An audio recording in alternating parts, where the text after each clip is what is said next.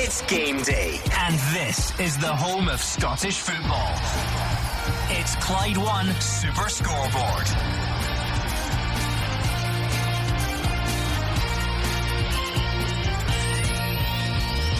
Good afternoon and welcome to Clyde 1 Super Scoreboard on a big afternoon in the top two divisions in Scotland. Fresh from the news of Peter Lawwell's retirement, Celtic host St Mirren in the East End of Glasgow.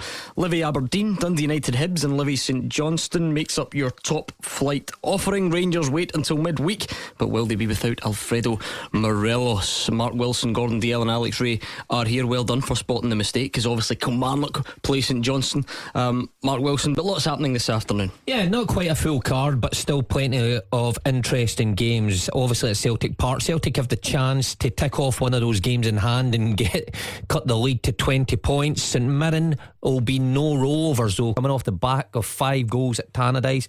And across the country, Dundee United Hibs looking to bounce back to winning ways. St Johnstone, can they keep their form up against an out of form Kilmarnock? And Livy Aberdeen, can the fairy tale for David Martindale continue? If he manages to turn over Aberdeen, it will be an incredible start to his managerial career. Yeah, it's been an interesting week so far, Gordon. I'm sure we'll get to that later on in the show. Today's games, I think there's some cracking games ahead, some important games. You know, Celtic want to keep going and winning ways. Obviously this is one of the games in hand. Close that gap to 20, still too far. You've got Dundee United Hibs. I think that'll be a really good game. Hibs try to get into third place with Livingston and Aberdeen going to inform Livingston. Can they keep this run going? And then obviously I think a massive game, Kilmarnock St Johnstone, down there they're now really in relegation trouble. Yeah, it's an opportunity for Celtic to claw back the 3 points, as the guy said, and take it to 20, Gordon. The game of the day for me is Livingston versus Aberdeen. You know, Livy in such a good run under David Martindale, and then you've got a good game up at Tannadice where Hibs, who have been on a poor run of late, needs to try and get up and running. And then you've got the game of the day in the Championship will most certainly be Hearts versus Dunfermline. Yes, lots to get through on a Saturday afternoon, so strap yourselves in. You can contact us all afternoon on Twitter. We'll open the lines a bit later on as well, so you can have your say on the phones. We'll have the usual teasers, predictions, nonsense, everything else that comes with a Saturday afternoon. It's pretty tough times, can't really go anywhere, can't really do anything, so sit back and we'll try our best to keep you company between now and 6 o'clock. Let's start by going around the grounds then. The obvious place to begin, the East End of Glasgow for Celtic against St Mirren. Jim Duffy's there, Alison Conroy has the teams. Good afternoon from Celtic Park. Yep, Celtic against St Mirren this afternoon. It's an unchanged Celtic side for this one from that win against Hamilton in midweek. 4 changes for St Mirren after their 5-1 win at Dundee United on Wednesday night. So for Celtic will be Scott Bain in goal, a back four of Chris Ayer, Nir Beaton, Shane Duffy and Greg Taylor. Your midfield 4 will be Callum McGregor, Ismaila Soro, David Turnbull, Mohamed Elyounoussi. Up top for Celtic today, Lee Griffiths and Odsonne Edouard. On the bench, Barkas, Ayeti, Klamala, Christie, Rogic, Johnson, Ralston, Welsh and Laxalt. For St Mirren, Jack Annex in goal, a back 3 of Marcus Fraser, Conor McCarthy and Joe Shaughnessy. The midfield 5 will be Dylan Connolly, Cam McPherson, Jamie McGrath, Ilkay Durmaz and Ethan Errahon, with Cal McAllister just in behind the lone striker of Christian Dennis. On the bench, Linus, Finlayson, Tate, Flynn, Doyle Hayes, Henderson, Jameson, Obika and Brophy. Your referee for this one is Bobby Madden. Jim Duffy, we look at the Celtic team unchanged from Wednesday night. Probably no surprises in that, given it was their first win of 2021. Yeah, Neil Lennon seemed to be quite pleased by the performance. I know that they were expected to win against Hamilton, and 2-0 was a relatively comfortable, and I know they did carve open a few chances, but he thought that the team played well and should have scored more goals, so he's went with the same again. They've been looking for a bit of consistency. Obviously, they maybe he's stuck with this diamond over the last couple of months, and they are certainly dominating the ball. There's no doubt about that. But just getting the both strikers on the score sheet, I think in midweek, I think will be a big boost. Doesn't matter how good a player you are, if you're a striker, and Daz and that in the studio will know that you want to be fanning also, you want to be hitting the back of the net, and with Griffiths and Edwards scoring goals, they'll look to build on that today. St Mirren, I think, as Alex said, a fantastic performance against Dundee United, and I think they'll match up in midfield. I think that they'll drop one of the strikers onto Sorrow, and then the other three will match up against Celtic's three, and then that gives them a little bit of cover at the back with the three central defenders today. So Jim Goodwin's changed it tactically, and it'll be interesting to see. But listen, they, again, another team who are having a good season, and they've added goals to their organisation. So I think it'll be a difficult game for Celtic today. So it is an unchanged Celtic starting 11 for this one, Gordon. 4 changes for St Mirren. Not sure we'll have said that too often this season, Jim, that it's an unchanged Celtic side. There's been a certain level of uncertainty and upheaval at times in the team. Does that paint a bit of a picture as to what Neil Lennon's going to try and do between now and the end of the season? Most people accept the league is over. The fact that we're not even out of January and we're talking about Celtic having a game in hand to cut the gap to 20 points is incredible. So is that what it is now, just trying to find some sort of consistency, maybe with an eye to the future if possible? It's a difficult one, Gordon, because obviously with Peter Lawwell leaving and going to be leaving in the summer, obviously you don't know if that's going to be the start of a succession of changes, overall changes at Celtic. You just don't know that. But on the pitch, I think Neil Lennon has been searching for consistency. I mean, there has been moments this season where they've looked very, very good, but they just can't seem to sustain it, and haven't. And that's the reason why, as you said, that statement of try to cut the gap to 20 points. It's still January, and it's it's an unbelievable statement that to try and cut it to 20 at this stage. Everyone thought there'd be a lot closer between Celtic and Rangers, but that's not been the case. Largely down to Rangers' form, which has been exceptional. But listen, he's went with the same side, same system. I think there'll be the odd tweak here and there as games go on, because obviously I've got another midweek game, I think, on Tuesday. So I think he will change it, just to freshen things up.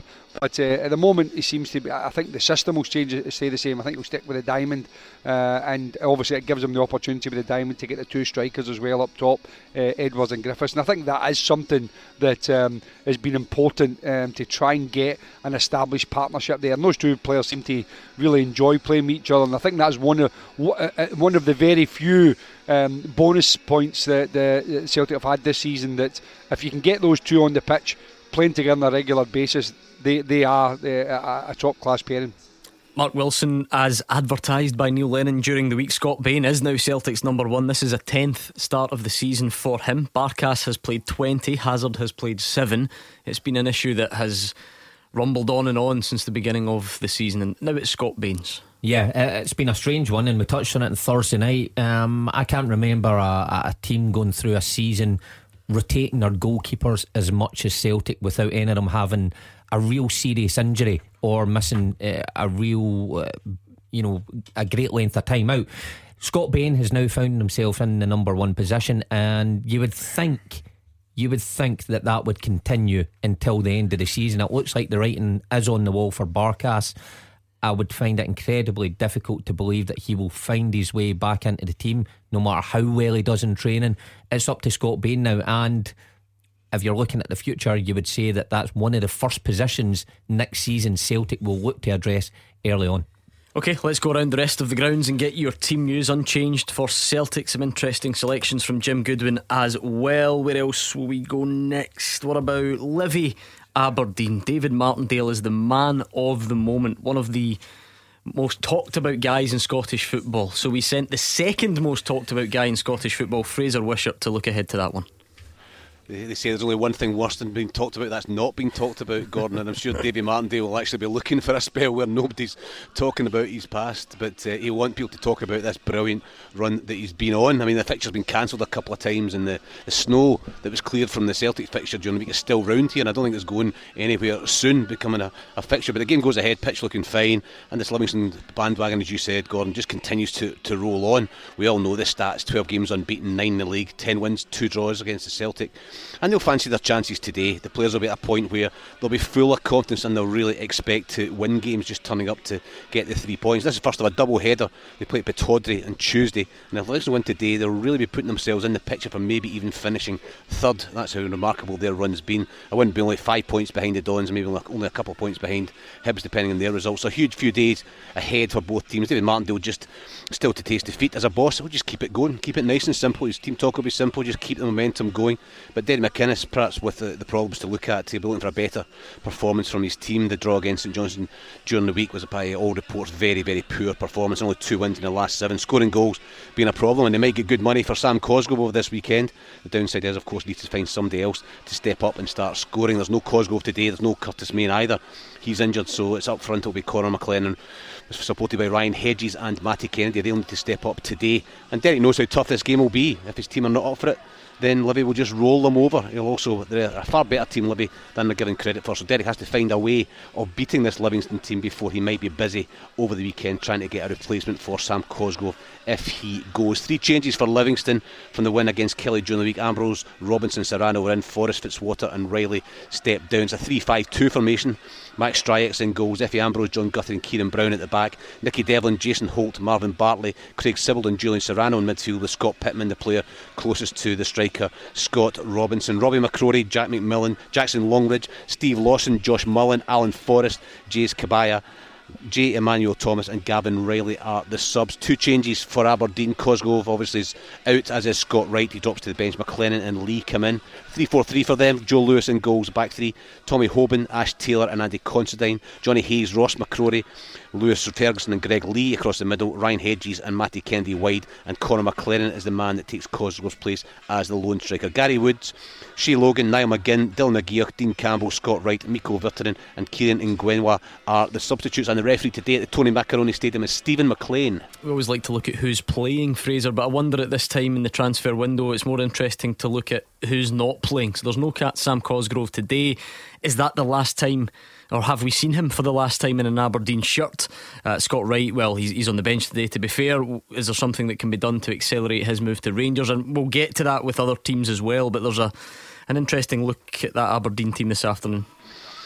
Yeah, I mean, Derek McInnes a couple of weeks ago was saying that he's not going to be bringing any players in. You know, they don't have the money just now, and we know the financial problems all the clubs are facing, the challenges with no supporters in the ground. So Derek quite rightly was saying, listen, we've not got the money just now. But Sam Cosgrove, it sounds as if he will go. I'm told he's down in Birmingham doing his medical, and if that goes all clear, then anything north of couple of million I think is a terrific deal, because over this season he was injured right at the very start of the season. He's missed most of the season, but he's not really been in top form in 2020, you know. So I think getting a couple of million plus for Sam Cosgrove in this environment, because the English clubs as well have got less money to spend, I think represents a good deal. But the problem for Derek is, of course, the transfer window closes in 2 days, so that he's then got to go back to his contacts. There's talk of Fraser Hornby, Callum Hendry, bringing players on loan. He might need a couple of players in, because Curtis Main is out as well, and that's the main area for Aberdeen. But Derek's got a lot of contacts down south, and I'm sure he'll try and maybe just bring somebody in on loan. But yet again, you know, you're right at the end of the window, trying to just get yourself somebody to come in the door and try and score goals, because that's been the real problem for Aberdeen this season. With even Cosgrove playing,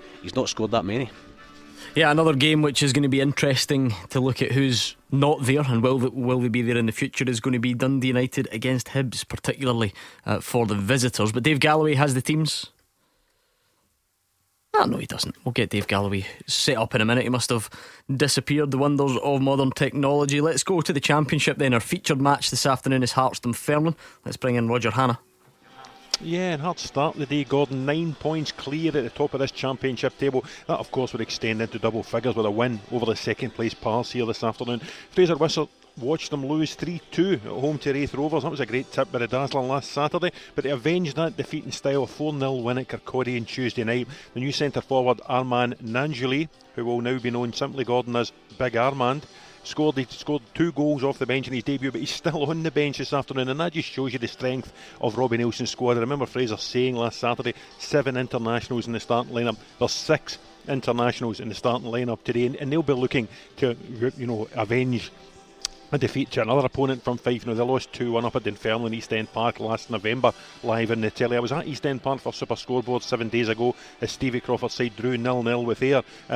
This is an ominous record, but I've seen Dunfermline 3 times this season, Gordon, and all 3 occasions it's been 0-0. That one last week was one of 6 draws in the last 8 games. They've only conceded 1 goal in the last 4, and they do look defensively strong in front of Owen Fon Williams in goal. The problem Stevie Crawford's men have is actually scoring at the other end, and they've got a horrible record here in Gorgie. They've been here 27 times without success since Jim Leachman orchestrated a 2-0 win in February 1990 with goals from Ross Jack and George O'Boyle. So that just shows you the type of issue they've got today. I'll give you that Hearts team. Craig Gordon is out warming up in front of us just now. He's in goal. There's a back 4 of Michael Smith, Craig Halkett, Mihai Popescu and Stephen Kingsley. Then it's Andy Irvine and our own Andy Halliday, and Ewan Henderson, Stephen Naismith and Gary Mackay-Stephen are behind Liam Boyce. On the bench it's Stewart, White, Herring, Berra, Walker, Freer and Big Armand. And for Dunfermline, Fon Williams in goal. It's the same back 4 as last week against Ayr. It's Aaron Comrie, Paul Watson, Ewan Murray and Josh Edwards. The Young Rangers loanee Lewis Mayles added to the midfield alongside Stephen Whittaker in there in a 4-2-3-1. At Lenby, Ryan Dow, Fraser Murray and Ian Wilson behind the lone striker Declan McManus. On the bench it's Gill, McDonald, O'Hara, McCann, McEnroy, Banks and Todd. The referee is Willie Collum, and I'll be hoping Robbie Nielsen's in better behaviour than he was 7 days ago. He of course landed an SFA charge yesterday for his fallout with last weekend's ref John Beaton.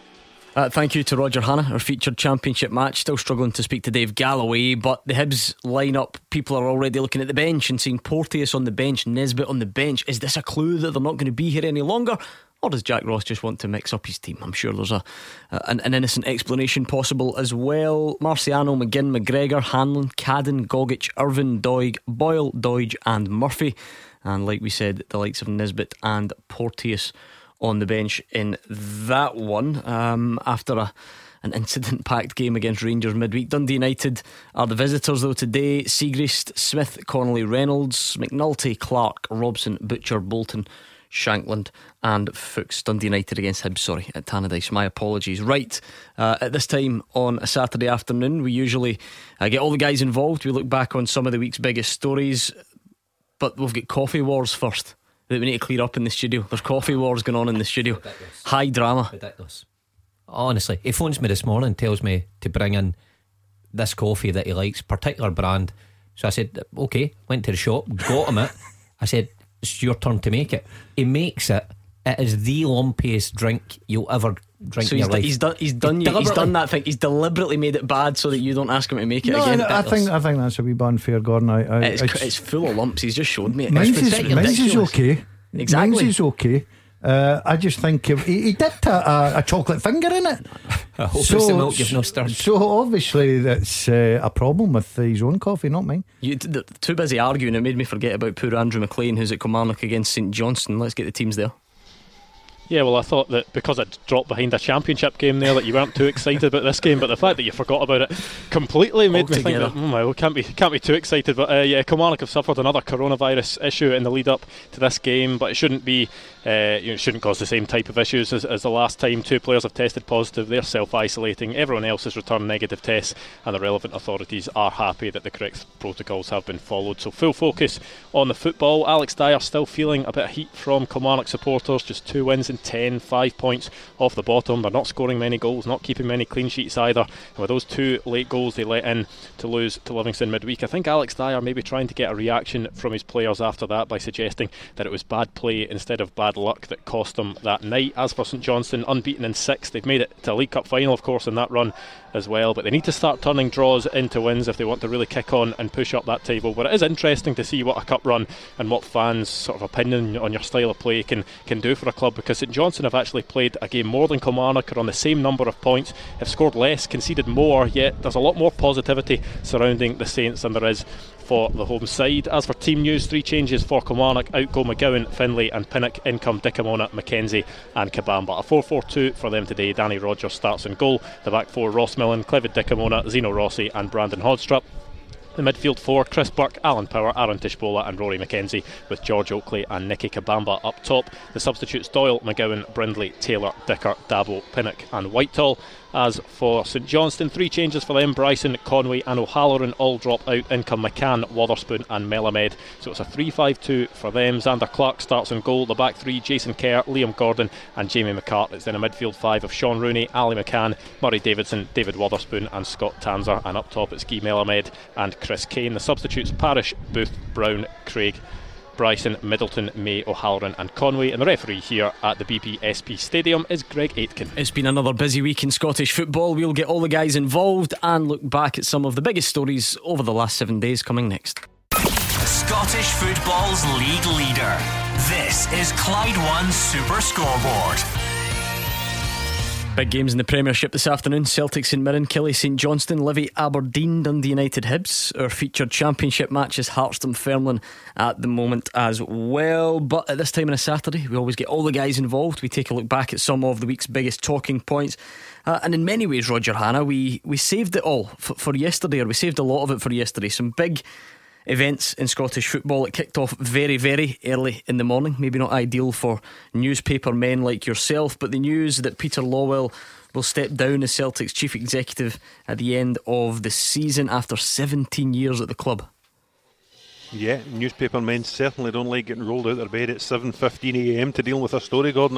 I can guarantee you that. You're quite right. I listened to the show last night and I heard you and Jim discussing Peter Lawwell's legacy for the club, and I just go back to a couple of things. When Peter Lawwell came in the door in 2003, Celtic didn't really have a great record of chief executives. A few had come and gone and not really been wholly successful.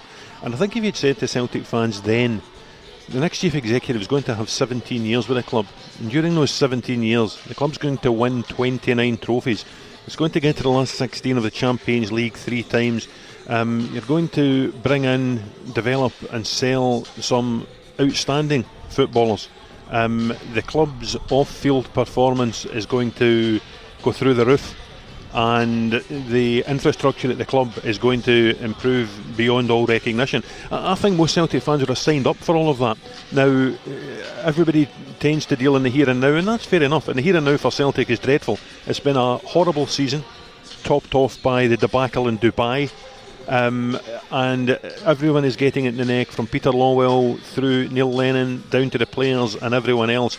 But I think when people step back and the season's finished, maybe there comes a time when Celtic are doing better on the field again, I think people will look back and reflect that Peter Lawwell leaves a very positive legacy at the football club.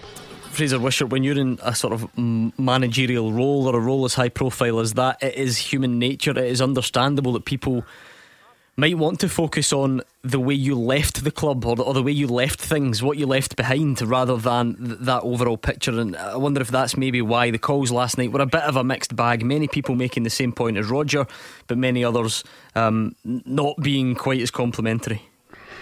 Yeah, I think Peter Lawwell will be judged in time. I don't think that just now his legacy goes down, or the Celtic fans care too much about what happened a number of years ago, and all the points that Roger made are absolutely valid. But Celtic supporters were wanting, they were desperate for this 10 in a row, and this season it's all been done and dusted by the early part of January, virtually. So results have dropped off in recent years in Europe as well, and there's been questions over the signing policy in recent years as well. But over the piece, I think the fact that we're actually talking about a chief executive on this show just shows you the impact and the sort of size of the figure of Peter Lawwell across Celtic and across Scottish football, because let's be honest, he's had a huge influence in the running of Scottish football as well. He's placed Celtic right at the centre of things in Scotland and abroad as well, and overall, whether you love him or loathe him, his record is terrific in terms of the success on the field of play under his tutelage. But at the moment, Celtic supporters just don't want to hear that. They just want to look at the last 6 months and what has actually happened. And I'm sure for Peter Lawwell, it would have been in his mind to maybe leave in the summertime anyway, but I'm sure he thought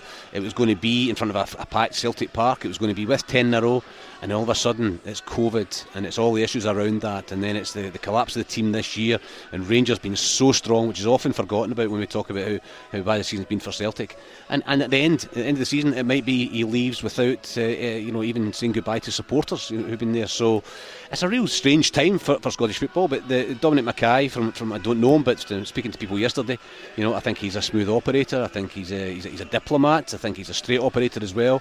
How will he fit in? Will he bring in a director of football football. We bring in a head coach. Will Dominic just take charge of the sort of commercial side and the business side and have less of an impact as Peter Lawwell had? He was very much involved in the football side. So fascinating times ahead for Celtic. But for Peter Lawwell, I think in time Celtic supporters will look back and say he was very good for the club.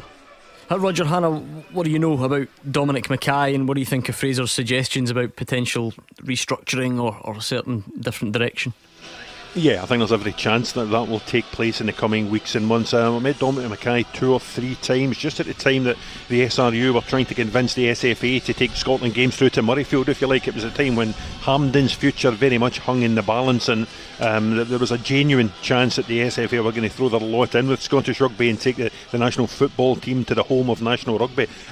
He is very highly rated through there. He has almost doubled revenue streams in the SRU in his time as Chief Operating Officer, but his areas of expertise, as Fraser suggested, are very much corporate. They're very much business minded. I wouldn't say he had an enormous influence on the field at all in the Scotland Rugby team's performances or the performances of the Glasgow Warriors or the Edinburgh team. So I would expect there will be a structural change. I would suspect a director of football would come in. How that will impact in Nick Hammond's future, I don't know, and I would suspect there will be changes right through the football department. Over the last 30 hours or so, Mark, there's been a lot of analysis of what were the good things Peter Lawwell did, what were the bad things Peter Lawwell did. As the man who sanctioned your signing and sanctioned your release, I'll leave it to the audience to decide what falls into what category, but what sort of first hand experience did you have, and what did you make of that news? Listen, I wasn't surprised at the news. I think this was something in the making for a long time, and I think one of the guys says it there that he probably envisaged it to go out at 10 in a row in front of a packed stadium.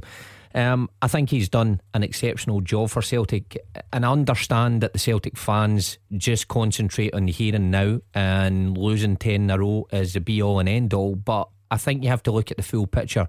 When Peter went into his role and what he brought, I mean, I went there in 2006, and to be honest, we had an average team compared to what went before in the lead up to the Seville team. And he sanctioned a lot of the moves, and he had a structure in place. I always remember when I went in, I was negotiating my deal, there was a certain pay structure in place right away that we were made aware of, and the success that he brought in that time was incredible. You just look at the amount of league titles he's sat in, the amount of 3 times in the last 16 of the Champions League. It's huge. And people say, well, he didn't spend enough to keep up with the European big guns. But when you look back at the time and the signings he brought in that he did sanction, I mean, box office stuff. Tommy Gravison, like him or loathe him for what he did in the pitch, box office from Real Madrid, Robbie Keane and others followed that Peter pushed the boat out to get. I think he's had incredible success. I think it is the time to go. I do think the club needs a change from top to bottom, but I don't think the success that Peter Lawwell has had should be quickly forgot about by the Celtic fans. Easy for you or anyone else to say though, but looking at some of the reaction, how do you think it will be going forward? How much will, right now, the 10 in a row season, Dubai, all the rest of it, how much will that be remembered? It will be remembered because he obviously, there is a large element of the sport saying that he sat for one season too long, or he should have been away before. And if there was someone else in place, then Celtic would have structured the full club differently. They would have ran away from Rangers when they had them at arm's length, and maybe that would have been the case, but maybe it wouldn't have. We never know what that situation would have looked like. There would have been others if he left at the start of this season, and had it gone pear-shaped, he would have got the blame for that. So I do think there was an element that he couldn't win either way. Had he left before this season, he quite could have been blamed for jumping ship at the wrong time. He sat on. He tried to, I'm sure, do his best for the club, but the fans obviously don't see that, because all that matters is this 10 in a row. And I do think that's a shame, but that's the world of football we're in. When it doesn't go right, the men at the top get the blame, and I think it will be sad that Peter Lawwell goes with a lot of resentment from the Celtic fans. Usually we pick one obvious big story and stick to it at this portion of the show, but it was such a busy day yesterday, and last night's show reflected it. Alex Rae, the thing that really added to that was the decision from the Scottish FA to give Alfredo Morelos a notice of complaint for that alleged stamp on Ryan Porteous. That in itself, but probably combined with the failure to do the same for Darren McGregor. Yeah, absolutely, Gordon. I haven't seen the incident live. I thought it would be a retrospective. I think he got away with one there. How Kevin Clancy never saw it is beyond me. And then you look at the boy McGregor, who did the identical. There's pretty much a similar coming together and any stamps on it. I think the hardest thing and we don't want to go through all the ones that have happened before, the hardest thing for this is when you're sitting there looking at these incidents, how do you come to the conclusion that one's intentional and one's not when you look at the two situations? I think it's the inconsistency of it that gets people up in arms, Gordon. But that doesn't detract away from Alfredo Morelos. It's another incident that he has to get on top of. I think for Steven Gerrard, he's tried everything, and I think the saving grace for Rangers in this respect is that Roof's now back to full fitness, and Cedric Eaton come on the other day and did very well again, so they have strength in that area. Well, I think you've kind of summed it up there, because that was the message we kept getting last night, and you keep seeing it this time. Not like some of the others before. This time most Rangers fans are saying, it was a red card, or it should have been, sorry. And I can't really argue with that. But why did Darren McGregor not get one? Is Alfredo Morelos treated differently? Is he hard done by? These are the types of things that the Rangers fans are asking at the moment. If you take these two incidents in isolation, because we don't want to go over old ground again, if you take these two incidents, you would say that he has been treated differently, because, as I said to you, the two situations are identical. And the one thing about Alfredo Morelos is, because he's been in the limelight for the past couple of years, he's always going to be at the forefront. I think one of the things about the Old Firm as well, once you're at the Old Firm, you're highlighted more. But the amount of times that we see over the course of a weekend where somebody tramps on someone, you go, oh, that looks a right Sorian, and then there's nothing done. So it's about that lack of consistency throughout the whole process. To look at the other side of it then, how do we...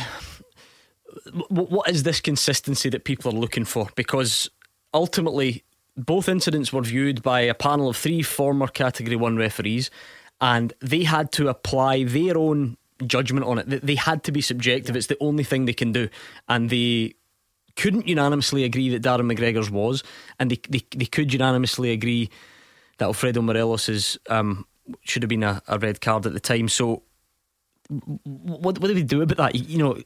That's a judgment call for them.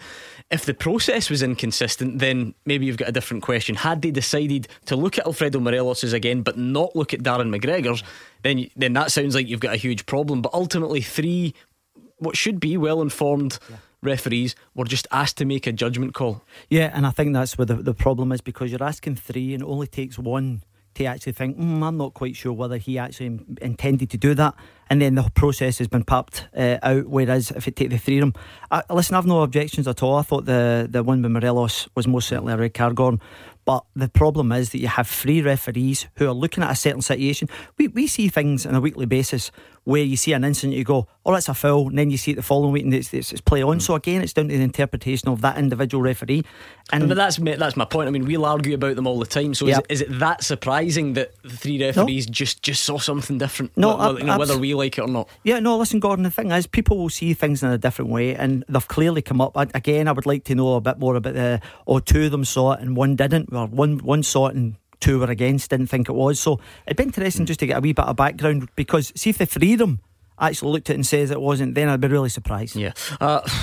Fraser Wishart, we have been here many times with the disciplinary process. It frustrates loads of people in many different ways, and I can see 2 sides to this forming quite clearly. On one hand, you've got Rangers fans who say should have been a red card, no problem with that, but where's the consistency? And Alfredo Morelos is treated differently.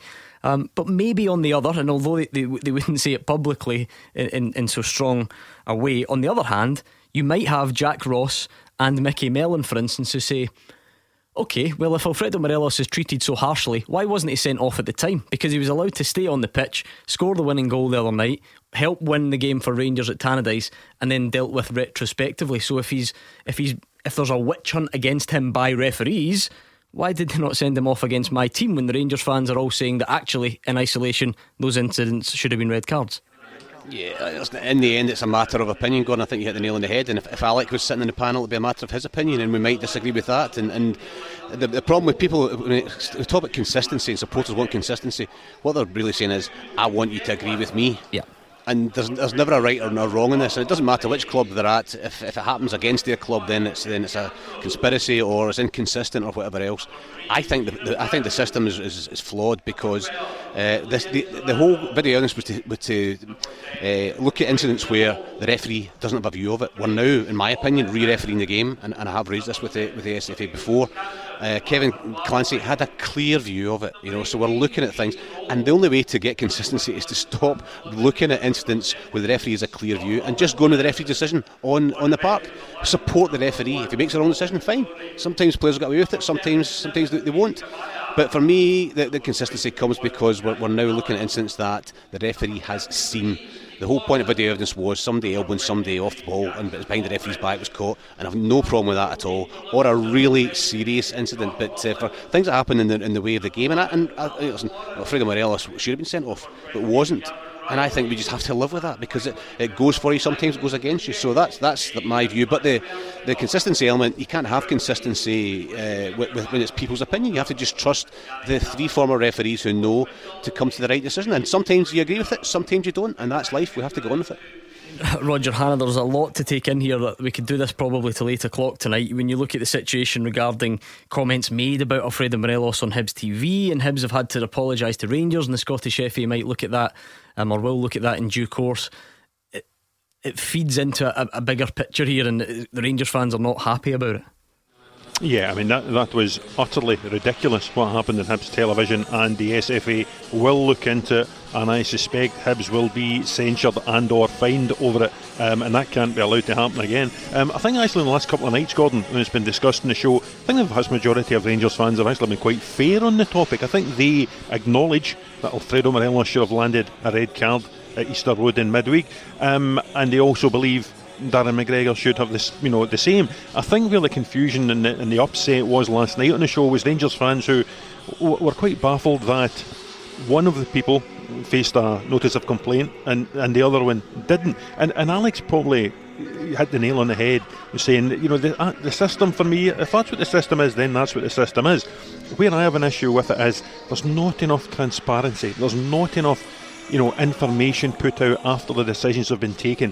What harm would it do? We're not expecting anybody who's appeared in the panel to be named, far from it, but I think there should be an expectation that clubs and players and supporters are given information to explain why the decision was taken. Was it 2-1? Was there one referee who thought McGregor's standing on Kamara was sufficiently lesser than Morelos standing on Porteous? And if so, what was the thought process there? Or was it 3-0? Did they all think the same? I think supporters nowadays, they probably merit having these things explained to them so they can understand a bit better, and players, managers, media the same. Okay, we'll park that for the moment, because I've got a funny feeling we'll get back to it in the coming days, weeks, months, years, etc. Let's go back around the grounds next. The fastest goals, the expert opinions. This is Clyde One Super Scoreboard. Mark Wilson, Gordon Dalziel, Alex Rae are in the building. The top team are around the grounds. Less than 15 minutes to go until kick-off. Some big games in the top 2 divisions in Scotland today. Let's quickly whiz round the grounds once more. Alison Conroy and Jim Duffy are at Celtic St Mirren. Given Celtic struggles in the last couple of months, Jim, is this a fixture where teams like St Mirren can now come and attack a bit more than they previously would have? Going to Celtic Park might have been really daunting. Take the crowd out of the equation as well. You might want to sit in and make life difficult. Can St Mirren go for it a bit more, or will Jim Goodwin still be mindful of the talented players that Celtic have? Yeah, I think you're right in some of the aspects, Gordon. I think that's been the case from day one. Really, we know supporters. I think the fear factors went from a lot of teams, and that's why we've had quite a lot of strange results. I think for home teams, you look at St Mirren's result during the week up at Tannadice, winning 5-1. So. Yeah, I think they'll come here definitely a bigger degree of optimism and look at Celtic and think, well, look, they're not firing on all cylinders and they are leaking goals, although they did have a clean sheet during the week. So their goals against columns not too healthy. So yeah, I think that you would definitely go away a little bit more enthusiasm to take the game to Celtic at times, but you've still got to respect that Celtic have got good players. I mean, if you look at their midfield just now, it is a strong midfield. They do dominate the ball, and their two front players, Edouard and Griffiths, are always going to be a threat. So yeah, I mean, I think you don't just think, let's go gung ho and get on the end of a hammer.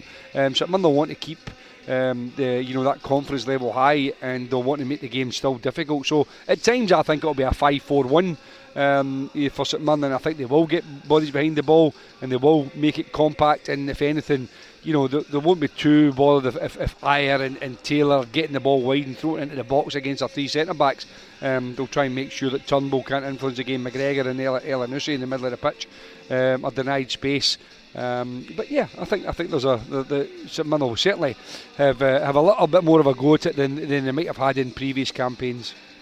Let's go to Livingston, Aberdeen. Fraser, are we now in a situation where are Livy now favourites for fixtures like this? And if so, that's quite a turnaround to be up against a team like Aberdeen, and a lot of people might actually fancy Livingston. It's funny, I was thinking exactly the same just before you came to me, that Livingston are favourites, and if you're looking at a prediction, could you really bet against Livingston when you look at the figures and you look at the recent form? And I said earlier, Livingston players will be just full of confidence, and when you're like that as a player, you just turn up to the games. There's not a lot of thought goes into it. You play naturally, things just happen. You play the pass without even thinking sometimes as well. You just see things much better because you're playing well. And for Aberdeen, it's probably the opposite just now. You're looking at their team, and they're really without a number 9. Conor McLaren, I think, will play right up front with Hedges and Kennedy either side. Sometimes that can work because it makes those kind of players who play off the striker, makes them work even harder. They've got McGinn and they've got Scott Wright on the bench. They don't really get a recognised number 9 around, so that will change the way they play. But I think you're right. I think Livingston are favourites, and they play a style of football that I think is sometimes they do go direct from time to time, but they've got really good footballers in their team. Pittman and Holt and Sibbald and Nicky Devlin's been outstanding as a fullback. Scott Robinson is their number 9, just busy and knocks into people and really holds the ball up well to get support around them. So I think Livy will win this game. You just can't see any way this run's going to stop. Of course it'll stop at some point, but there's just something about them. They're a terrific team and they work so hard for each other, and if Aberdeen aren't up for this 100% and not willing to roll their sleeves up and work hard, it's going to be a long day for them. But I think Livy will win this one by the odd goal. I have found their Achilles heel though, and it's Aberdeen. Livy have beaten every team they've come up against since they returned to the top flight at some point, apart from Aberdeen. They're yet to beat Aberdeen. Aberdeen have got a great record against Livingston, so we'll find out what happens this afternoon. Killie St Johnstone. I keep going back, Andrew, in my head to the Kilmarnock fan who called up the other night and says, forget the stock market, forget anything else, get your money on Kilmarnock to be relegated. Please do bet responsibly, I should say. But on a serious note, where is that coming from? Because you look at a snapshot, what is it? 2 wins, 2 losses, 1 draw in the last 5. Nothing really wrong with that, but 5 points off bottom place, and Killie fans are starting to worry a little bit.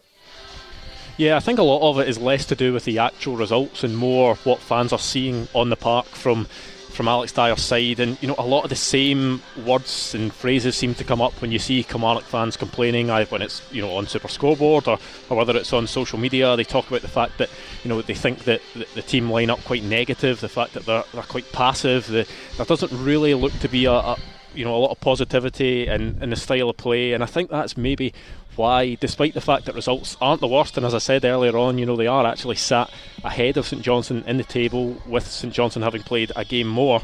It's that type of thing, that the fact that the fans don't see that positivity, there's nothing really on the park that they can point towards and say, oh, you know what, things might start to turn, there is these positive signs. Whereas I think St Johnstone are maybe the opposite of that. If you look a bit deeper into the St Johnstone statistics in terms of expected goals, they look a lot better than they are in the table and the results they have. So there is that positivity from St Johnstone fans. We saw that in the cup semi-final against Hibs. That's maybe more the type of performance that this St Johnstone side are capable of, but the Kilmarnock fans just can't see really any positivity going forward from Alex Dyer's side. Yeah, Dundee United Hibs is our other top flight offering. Remember we told you Porteous and Nesbitt on the bench. Is that innocent? Is that to do with form? Is it to do with the fact that other clubs want to buy them before the end of this window? Well, it's certainly one to keep an eye on. Our championship match today, Hearts Dunfermline. Andy Halliday was in during the week. Roger Hanna having been on the receiving end of a deliberate kick out, he said, which got Raith Rovers Regan Hendry sent off in a game which Hearts very much sort of got their swagger back, if you like. Yeah, they certainly did, and I think they needed to. You know, when they fell 3-0 behind to Raith Rovers last Saturday, I think there was a shock factor to it, and then they'd come back. They come back to 3-2 and made a game of it, but they were determined when they went to Starks Park on Tuesday they were going to lay down a marker to the rest of the championship, as they really have done consistently this season, and they did that with that 4-0 win. They'll be determined to do something similar this afternoon, I think, Gordon, because they lost in their only meeting with Dunfermline this season, that Friday night up at East End Park. It's noticeable today though, no Dom Thomas in the squad. He was a guy who really troubled Hearts that night. He misses out, as does Kyle Turner, another promising young midfielder. Very interesting to see how Stevie Crawford's men react to their loss. It looks a slightly more defensive, pragmatic lineup. Lewis Mayo, more of a defensive figure in here, and it'll be up to Andy Halliday and co to break it down and make sure they're not caught at the other end as they were last Saturday. I tried to do a little bit of homework on it on social media last night, but the only question Hearts fans or any other fans seem to be asking is how long before Andy Halliday goes -1 and beat the pundit? Not a chance. You're the only man who deserves that accolade at the moment. He's getting there though. Right, we're almost there. You've got your team news. Kick-off is next. The winning team all season long. This is Clyde One Super Scoreboard. Let's quickly go back to Celtic Park for a quick recap ahead of kick-off with Alison and Jim. The teams have just come out the tunnel. It will be Scott Bain in goal for Celtic, a back four of Chris Ayer, Near Beaton, Shane Duffy and Greg Taylor. The midfield four, Callum McGregor, Ismaila Soro, David Turnbull and Mohamed Elyounoussi. Up top, Lee Griffiths and Odsonne Edouard. For St Mirren, Jack Anik in goal. A back three of Marcus Fraser, Connor McCarthy, Joe Shaughnessy. Your midfield five, Dylan Connolly, Cammy McPherson, Jamie McGrath, Ilkay Dermis and Ethan Erahon, with Kyle McAllister just in behind the lone striker of Christian Dennis. The referee is Bobby Madden. Jim Duffy, when we look at this game, St Mirren obviously coming here on an absolute high, and Celtic know they have to put a run together now. Yeah, I mean, Celtic just need consistency. You know, they've had moments in the season where they've looked very good, but they've been few and far between, really. And you know, even when I think most people would guarantee that the title was going to go over to Rangers, but I think from their fans' perspective, they need to finish the season strongly. They need to finish the season positively. So I think this part of the season is vital. In a home game against St Mirren today, they've really got to get after St Mirren, get some goals and get a really positive result. And you would still expect them to win this match, even though I think it'll be tight. Is there a hope for Neil Lennon, now he appears to have settled this goalkeeping situation, that will help them? Well, I think that, you know, obviously Scott Bain coming back in, this is a surprise. I mean, he goes from third choice to first choice and they keep changing that. I don't think that's as important as really getting a bit more consistency from the players. And the shape of the team, the diamond, seems to be his favoured way of playing now, and that seems to suit the players that he's got on the pitch. Bobby Madden gets us underway at Celtic Park. It is Celtic against St Mirren. Goal flashes with Top Scaffolding. For the top team in scaffolding, visit topscaffolding.co.uk. Design, quote, deliver. Right, 4 big games in the Premiership this afternoon. Celtic, St Mirren, Killie St Johnstone, Livy Aberdeen and Dundee United Hibs. We've got featured games in the Championship as well. Hearts against Dunfermline. No Hugh Keevins, we're still missing him on a Saturday afternoon. He's in at home in the man cave, looking after himself, keeping safe, as I hope you all are as well, which means someone else is going to have to step up to the plate and provide an absolutely useless set of match predictions. Alex Rae, you can kick us off. How's the ACCA looking this afternoon? Yep, I'm going to go for Celtic to beat St Mirren, Dundee United to draw with Hibs, Kilmarnock home win, Livingston home win, and Hearts will take care of Dunfermline. Okay, Mark Wilson. I'll go for Celtic to beat St Mirren. Hibs will win at Tannadice. I'll go a draw. Killie St Johnstone, Aberdeen to bring an end to David Martindale's run. It's big. It's a big and shoot. Hearts will beat Dunfermline. Gordon Dalziel. Full house with Celtic. I'll give it a couple of minutes to see the score. I'm going Dundee United Hibs a draw. I'm not touching Kilmarnock St Johnstone. You have to. Okay, I will go St Johnstone, Livingston and Hearts. Okay, you can tweet us your thoughts as well. The guys are generally hopeless at these, so I'm sure you can do a bit better at Clyde SSB. And do you know what I've noticed about Saturday afternoons in the absence of Hugh Keevins? There's no one here to help me keep a lid on these three.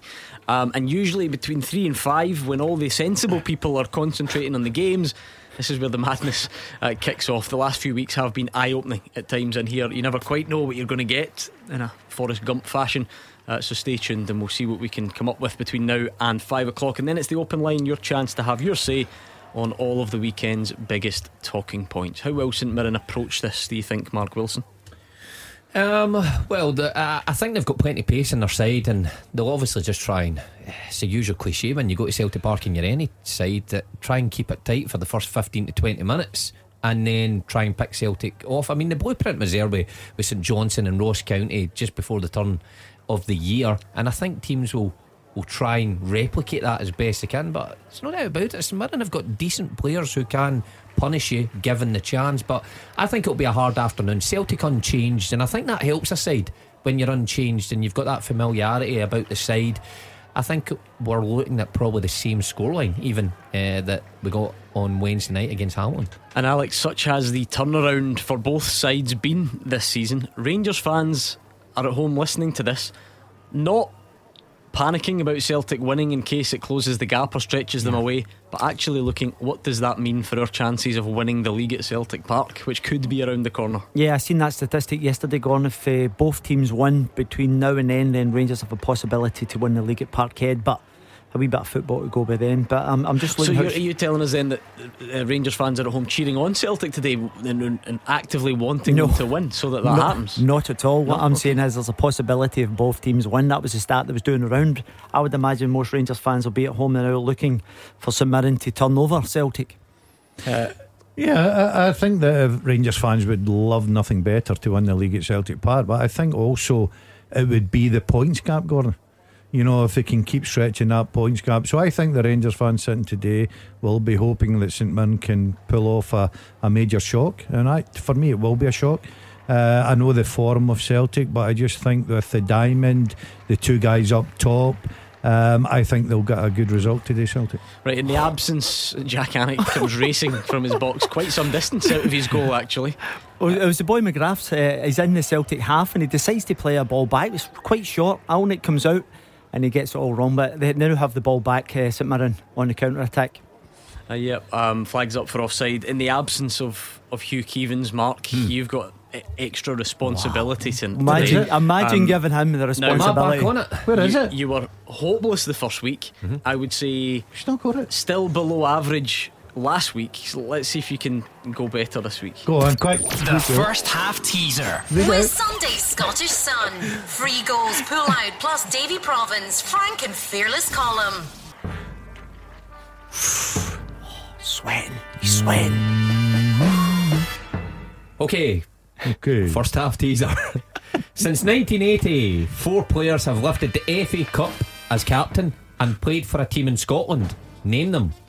Since 1980, 4 players have lifted the FA Cup as captain and played for a team in Scotland. Can you name them? It's a very simple question. I can't promise that the answers are simple, but all you need to do is get all correct answers, tweet them to Clyde SSB on Twitter, and do it quicker than everyone else, and you're the winner. It's as simple as that. So get tweeting at Clyde SSB. I think a couple of these, there's one tricky one.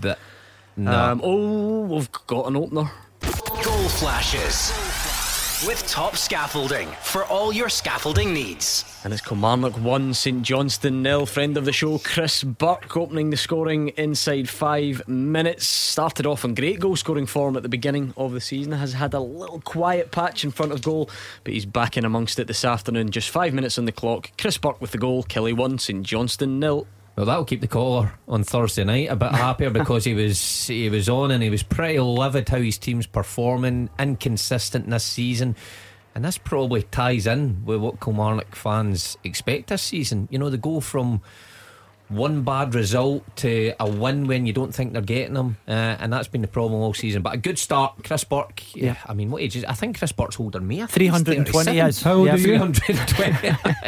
I think he's about 37, but he's still producing in the top league. Got to take your hat off to him. 7 goals already, Mark, which is a remarkable turnaround for a winger, and a team that's not doing particularly well. Well, you say that, Mark, but if they obviously get the result today, they could get them closer to Dundee United. If Kilmarnock get into the top 6, I don't think that would be the be all and end all. I know it's not been a vintage performance this season, but they've still got an opportunity to get in the top 6. The thing is with Kelly though, that because where they've been the last couple of years under Steve Clarke, when Alec Dyer was the assistant, the Kelly fans, as fans always do, just expect that to be the norm every year. And I don't think out with Aberdeen you're ever going to get that with other teams. You're going to have your wee purple patch where there's a season or two you will break the top 4, but to do it every single year, you need to keep recycling your squad and getting the correct players in. Right, lots of names that you will be familiar with are doing things at the moment. Greg Docherty's put Hull in front down the road. Osman Sow has put Dundee 1 up at Starks Park inside 5 minutes. Charlie Mulgrew has been sent off for Fleetwood Town inside 6 minutes. Is that a record for this season? I don't recall too many 6 minutes earlier than that. Must have a night out planned tonight. Well, I wouldn't have thought so.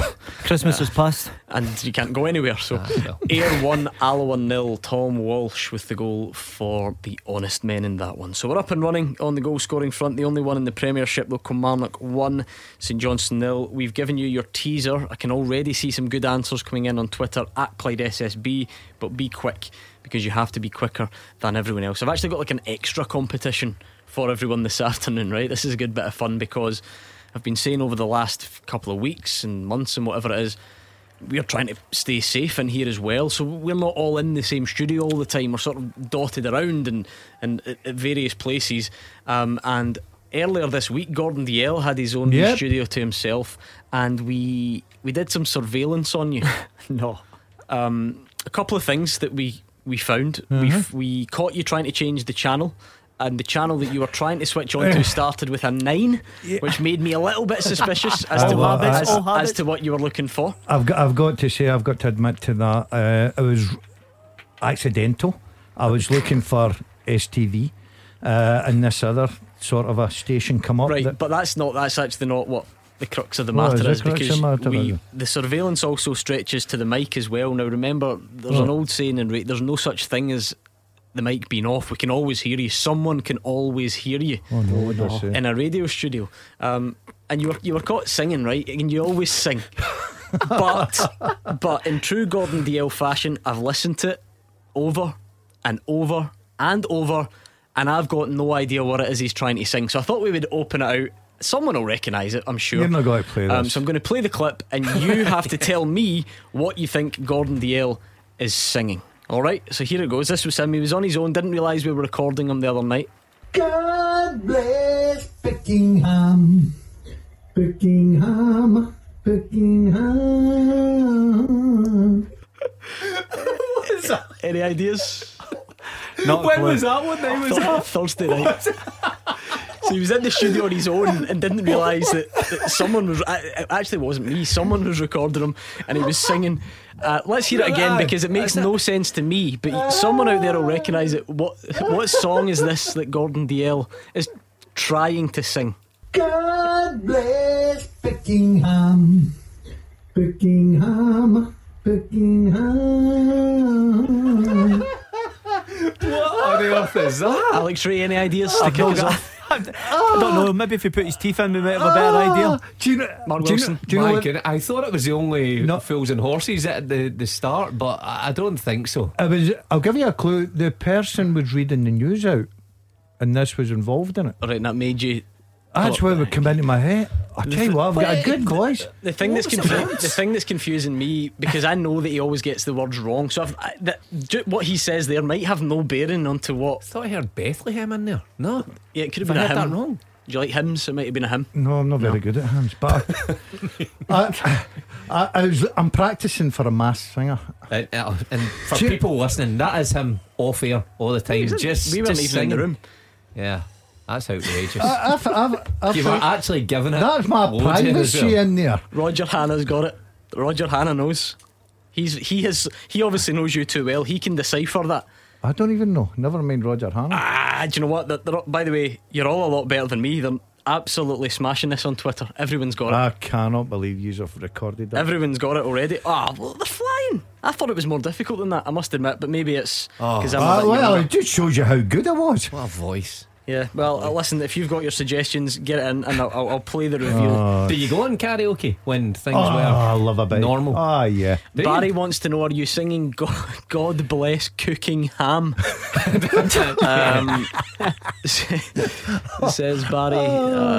What else have we got? Block Boy wants to know if you're singing the United States of Arab's national anthem. That's a shout, yeah, that could be a shout. There was something to do with the news. There you go. I remembered now. Yeah, everyone's got it, by the way. Alex, are you still none the wiser? No, not a clue. Carly, behave yourself. See, I was thinking, Mark, stars in your eyes. Do you know? I thought we would leave. We would leave this running all afternoon and then reveal it a bit later on. But I feel like a lot of people are We'll give people an extra few minutes to catch up. It's like remember the programme Shooting Stars with Vic Reeves and Bob Mortimer, where he used to sing a song and you had to guess it. That's what it's like. I think we could start that on here. Because remember I told the story about his misheard song lyrics a few weeks ago. I couldn't stop Alex, laughing. I don't think you were in, but I'm starting to collect them, right? Because when you could do these things, whether it was on the golf course or whatever, I would always hear him singing, and I thought, I'm going to remember that, because that is so far off the real lyrics. It is unbelievable, and it's really famous songs that everybody knows the words to. And the one that just got me, that tipped me over the edge a few weeks ago, the line to everyone else is, I fought the law and the law won. Gordon was singing, I met the Lord and the Lord died. And I thought, this has to be a feature on the show. We really need to get this up and running. So I can't watch what you're doing, Alec. They're recording everything. There are no secrets. Everyone's getting it. Well done. Well, honestly, I think that that's obviously a big confidence booster to myself. Yeah, maybe it is closer to the actual version than I thought. I just thought it sounded miles away from it. Absolute miles. Alloa have equalised. What a game. Ayr 1, Alloa 1. Alan Troughton on 11 minutes. Don't forget to get your answers in for the first half teaser. And anything else to report from Celtic Park early on, Gordon? I wasn't watching. You're too busy singing, Mark Wilson. No, well, St Mirren, some nice football. They just had a shot at goal, pretty easy for Scott Bain there, probably about 20 yards out, right down the middle. He gathered it nicely, but it's not too bad a game, nice and open. Jim Goodwin will be pleased how his team's started, because like I say, you look at 15 to 20 minutes staying in the game, they certainly look comfortable. You think that's still the same nowadays, Martin, in modern day football? You go, especially modern day football. Well, I just retired not that long ago. There are no fans in the ground, so you're not silencing the crowd, as they say.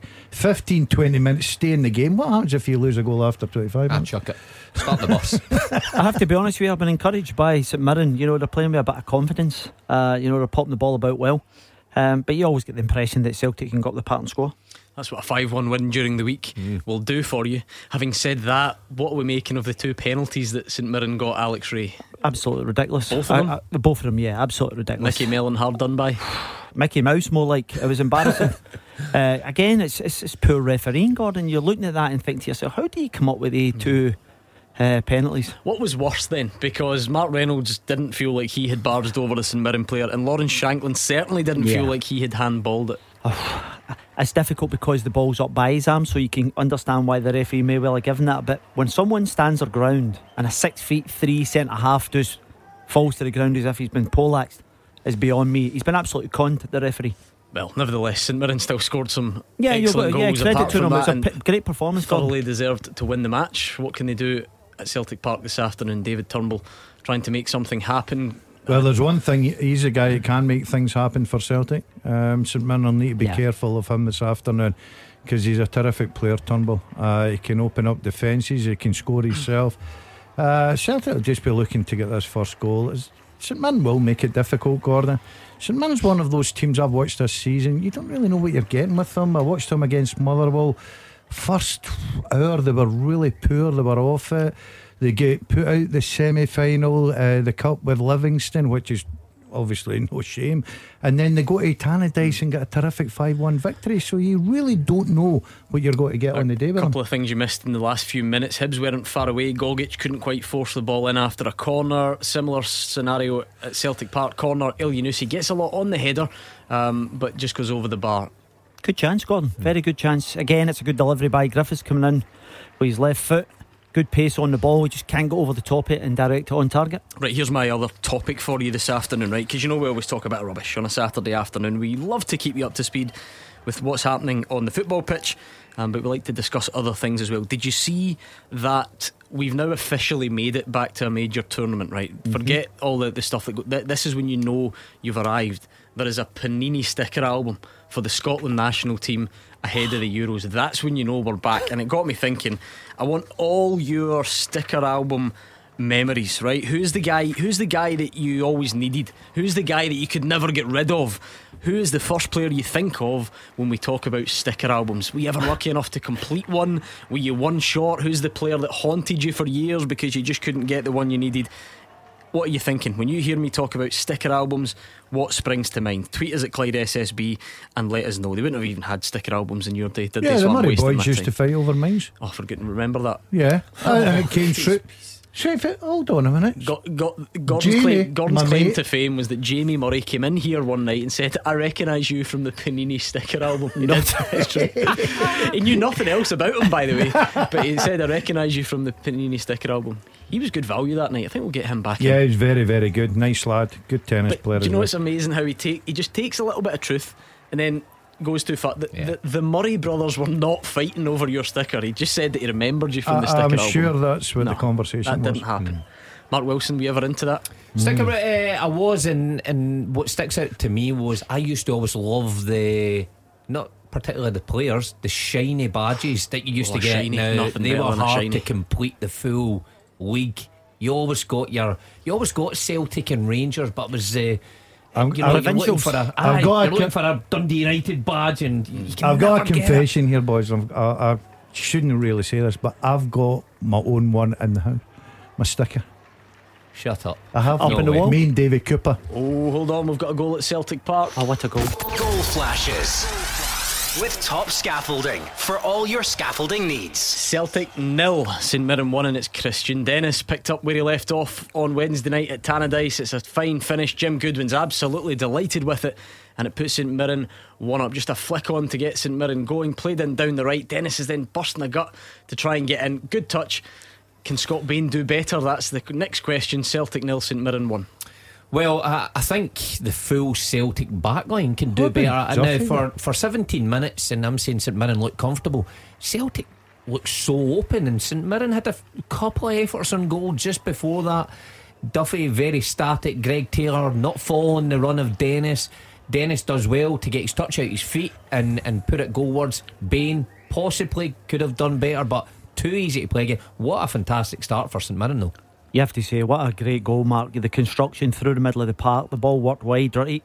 The cutback, good touch. I'm not sure Bain can actually do too much about this because it's actually drilled right in down by his feet, and he's having to adjust. But again, I think they could have stopped it at source. Celtic, it was far too easy, but Jim Goodwin's delighted with the start he's made. I think defensively for Celtic's a shambles, but for St Mirren, the positive side is a really good goal, and Dennis finishes it off really well. They drag the Celtic defence all over the place, and that's a great start. I think they're good for their league though. Just stay in the game for the first 20 minutes. Well, they are. They're in the game. 20 minutes. 20 minutes. Bang on 20 minutes. But I think, I just said they had a couple of efforts and goal right at Bain. I mean, is Celtic, apart from El Yunusi's header, had any efforts and goal? I don't think so. Great starts, and Mirren obviously taking the confidence from Tannadice on Wednesday night, and again looking pretty comfortable here at the minute. 20 minutes in. Yeah, it's a handball there. I think it was Shane Duffy who the ball come off of as Lee Griffiths puts the corner in. It was a flat one this time. Bobby Madden gives the free kick. Just when you watch Celtic at the minute, as soon as anyone gets in the final third, I don't think any Celtic fans are ever confident that something's not going to come here. There always seems to be a chance for teams. I mean, Daz, if you go back years ago to Celtic Park, team getting the final third, you always thought, got a solid goalkeeper and a solid back four, they'll snuff out the danger and we'll build an attack again. I think this season, anytime the ball goes in the Celtic final third, there's panic stations. There always seems to be a final outcome. The thing I've noticed about Celtic at the back, Mark, when they lose goals is You were a defender. If the winger or somebody, a forward gets the ball, you get to him as quick as you can. You get to him and then you show him what way you want him to go. You look at, for instance, and I hate picking on the guy, but you look at Duffy there. It was amble. It was too easy for St Mirren. Absolutely too easy. I'm with Alec a little bit. I know it's near Bain, but I just think from the distance between goalkeeper and Dennis and the way he hits it, I think you've got to give credit. I'm just looking at this incident again with the Celtic claim there. It definitely comes off Shaughnessy's arm, but I think it may have come off another part of his body, Gordon. So it was a good call by Bobby Madden. I think it might have. Did it hit Duffy first? Yeah, I think so. In the arm area as well. So very difficult to call that one. But got one of these elsewhere. Goal flashes with Top Scaffolding for all your scaffolding needs.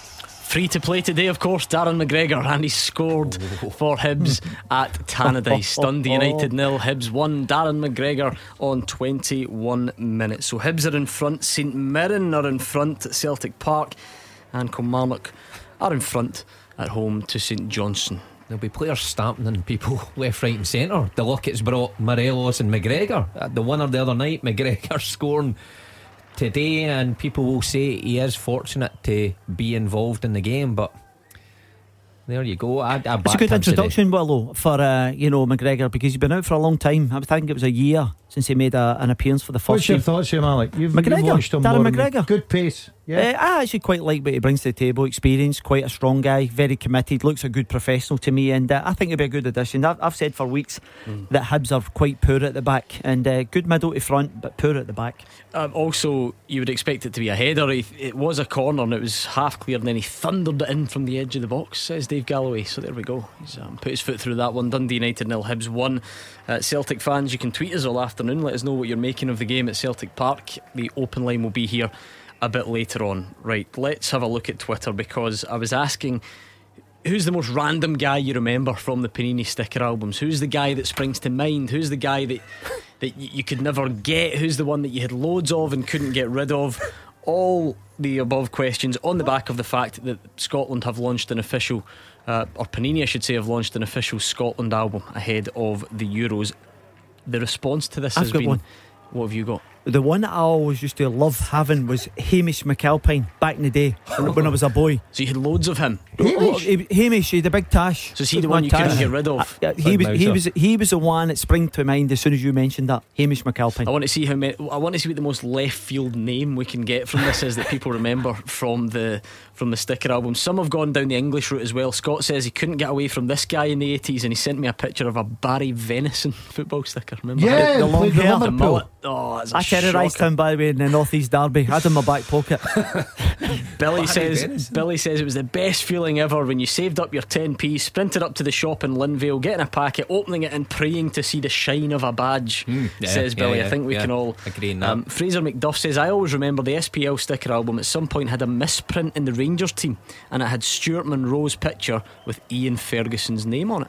There we go. Good fact. Didn't know that. I'll take your word for it. Chris Paul says, I needed Hamish French to complete it. One away. Hamish French, yeah. And I had about 4,000 Craig Brewster doublers glory days, he says. Hamish French. Do you know that Wilson's just googled himself? Oh no, I didn't. No, I got sent that. What, your own football sticker? No, I get you can get it for £6.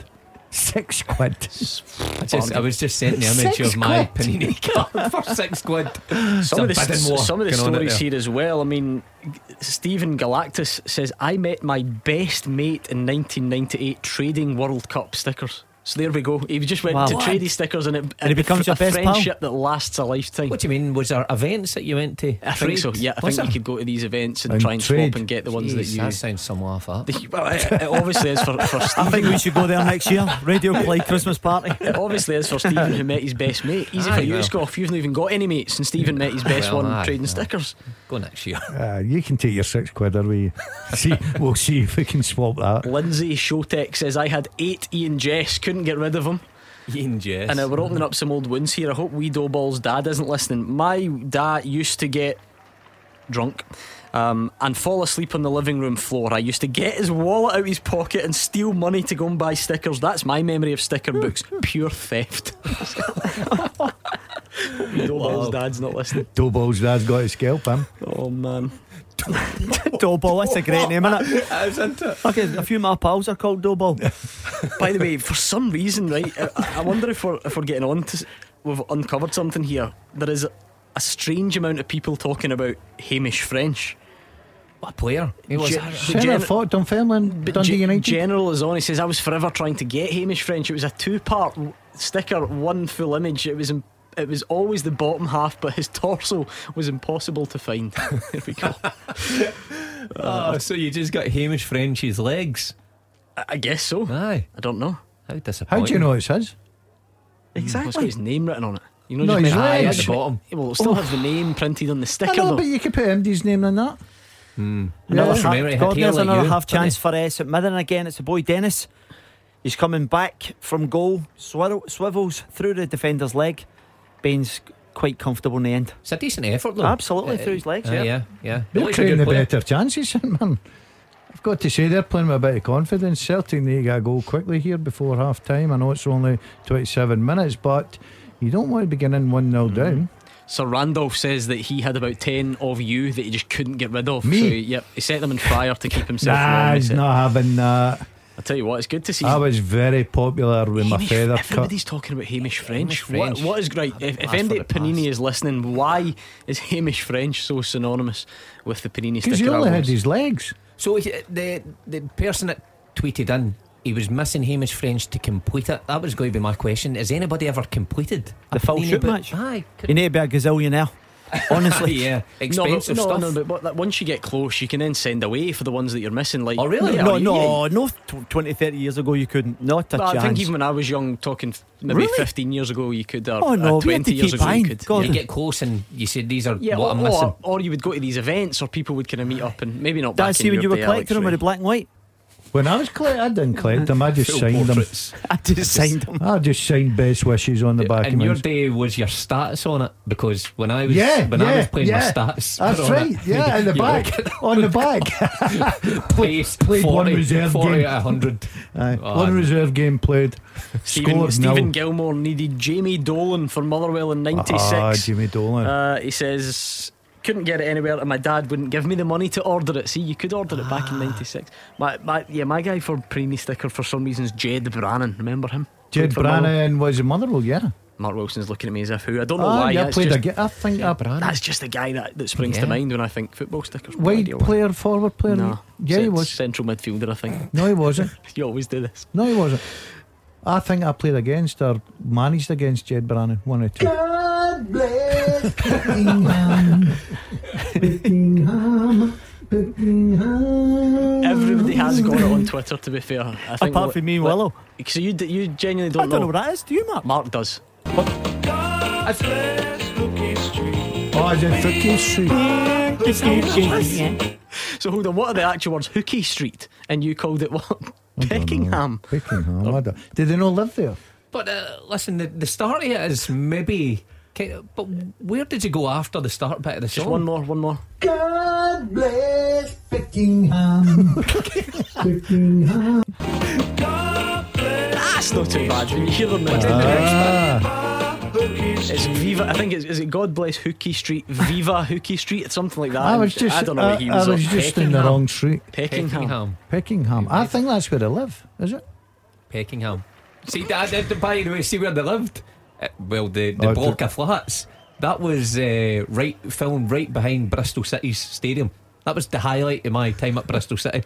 And fans said that as well. To be fair. Right behind Bristol Is City it? Stadium, Was it? where what's he call it, Nelson Mandela Yeah, House or yeah. something. That was the film point. I That's thought all that I was took your from my time at clubhouse. Bristol. Yeah, so there you go. Did you Yeah, ever go right and behind- watch it getting filmed? When did you think I played? Oh, that's right. Mark was in Bristol about 10 years ago. 2012 I was in Bristol. All right, okay.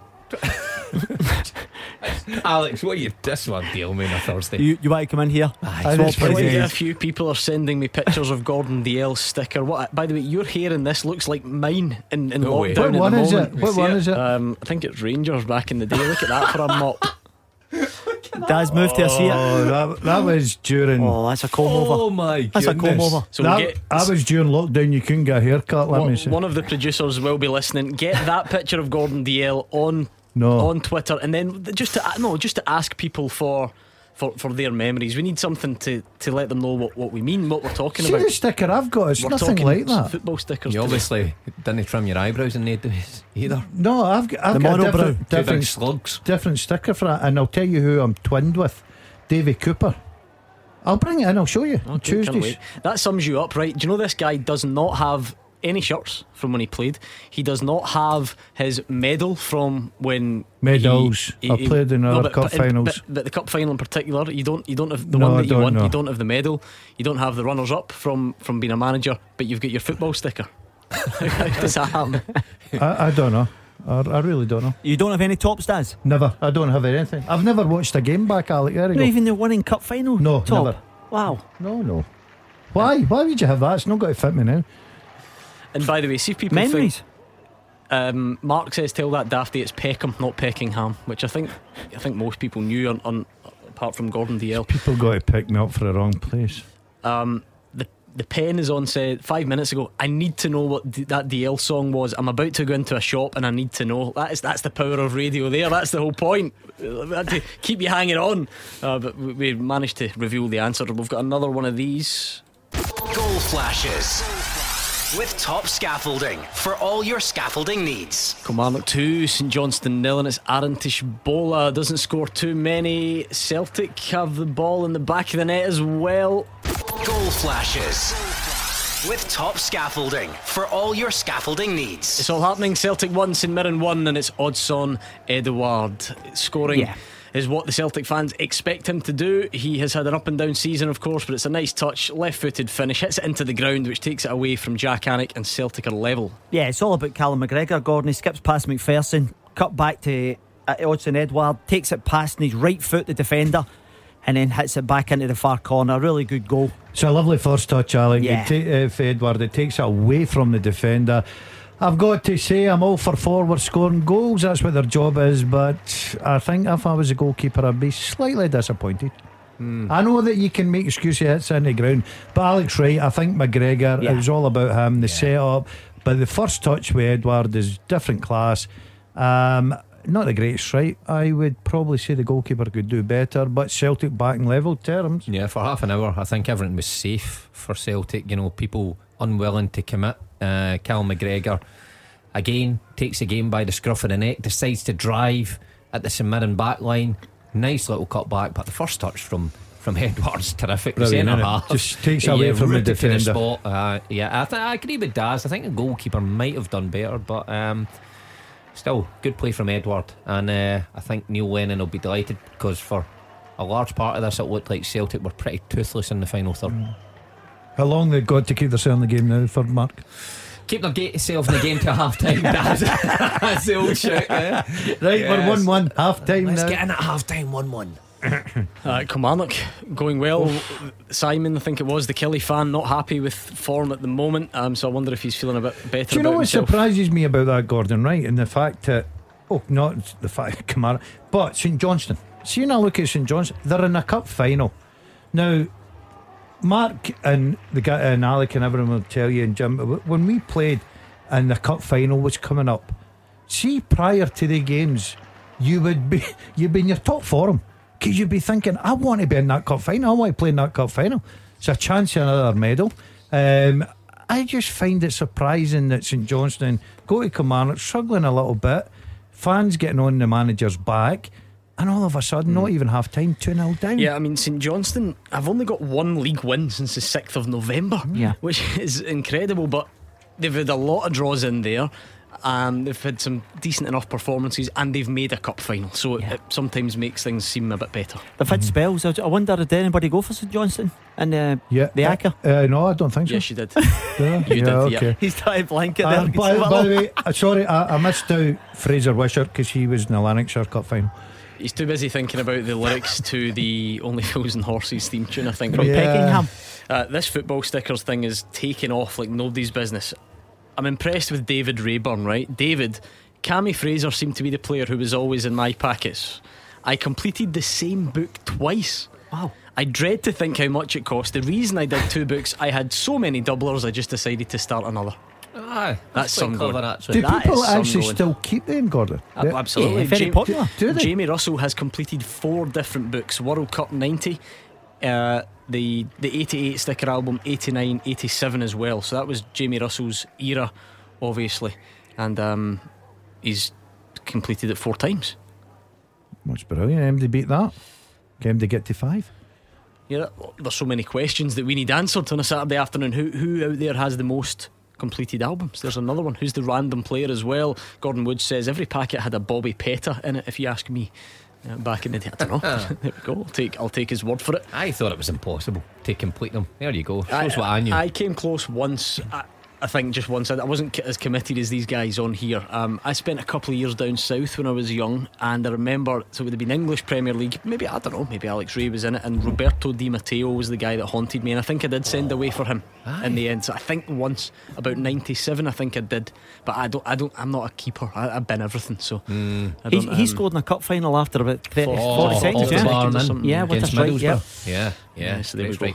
Mikey says a shiny Michael Moles I had when I was younger, but I never put it in my sticker album. I kept it in my drawer, and my younger sister found it and ripped it up, and I never forgave her. I don't know. That's, you always that's get not nice. a star player, did you? That had his own shiny background, I'm sure. I was never one of those. We've got another goal at Celtic Park.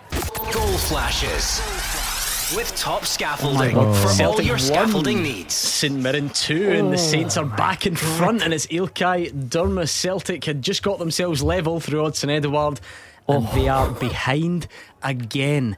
Ilkay Durmas into the left hand side of the box, finds the finish.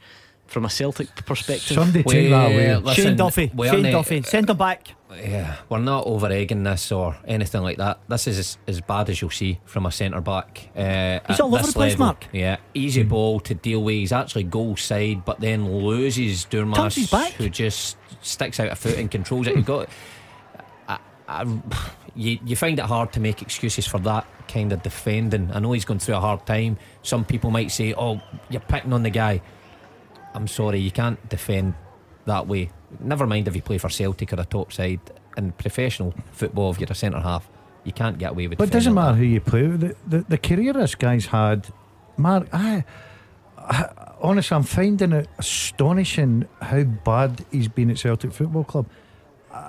He can't be the player that we're watching. I know that everybody's saying have a look at him, he's playing and the mistakes he's making, but if you go and look at this guy's career, surely I just don't know what's happened to this boy. I really don't, Gordon. I can't. If somebody says to me, "What's it?" You cannot explain. And even that is the worst defending I've witnessed.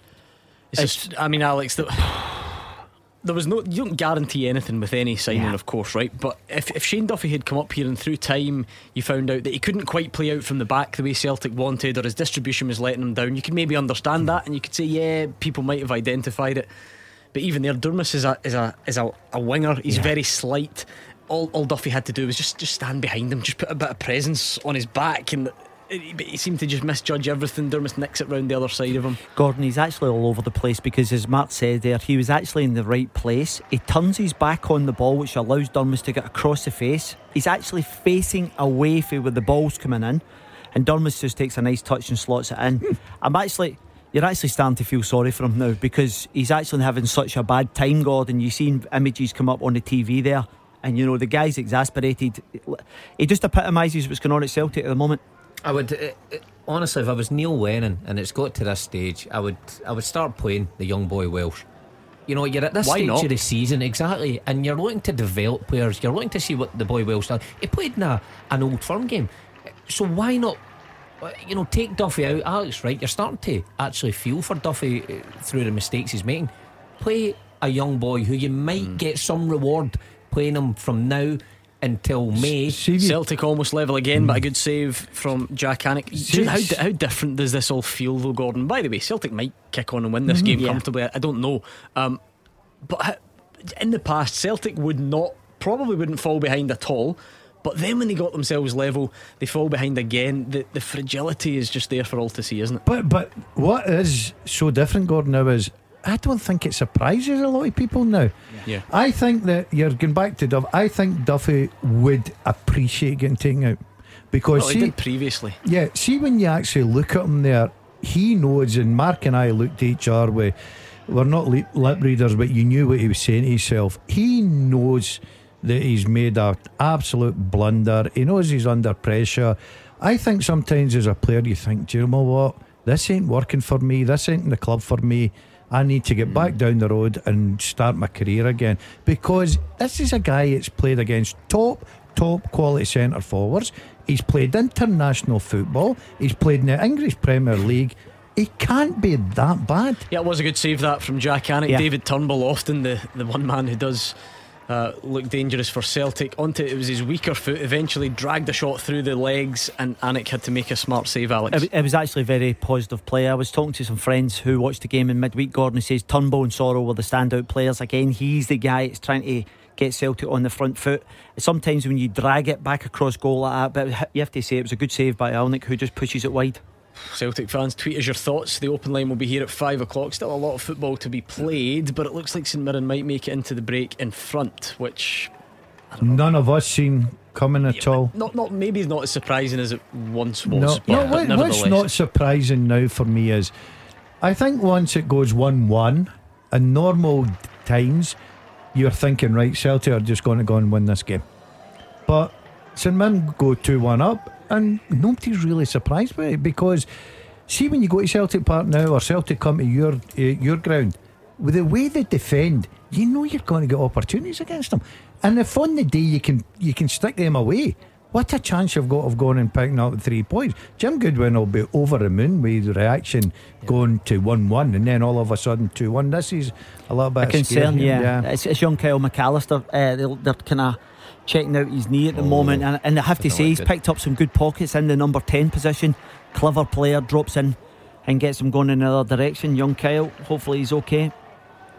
You've got to say the saddest thing for Celtic and all this is, approaching half time, you've got to say St Mirren deserve to be in front. If you're going by chances, and when I say chances, attempts and goal, and open play as well, I think St Mirren have looked comfortable in the ball, defended, very comfortably as well, created a few chances where Dennis has tested Bain, got a goal, in front by poor defending. But Durmus actually does well to keep his composure. You've seen players thrash at them when they get into those areas, but tucks it away nicely. Also as a player, Mark, I think in days gone by, and I know we keep harping on about that, you go to Celtic Park, you go to Ibrox, as a player you're thinking, Celtic will need to be off it, Rangers need to be off it for us to get anything at all here. As long as we don't take a heavy defeat, you're pitching up at Celtic Park as a player now, probably thinking we can go and win this today. We'll have an opportunity to go and win this game, and Celtic are certainly giving them that. But you cannot, I don't care who you are, as much as people will criticise Neil Lennon as a manager, and he is a manager and he takes responsibility, when you look at a player with the career that Duffy's had defending that, what chance have you got? Right, we better round off this teaser. The first half teaser with Sunday's Scottish Sun. Free goals pull out plus Davy Province, Frank and Fearless column.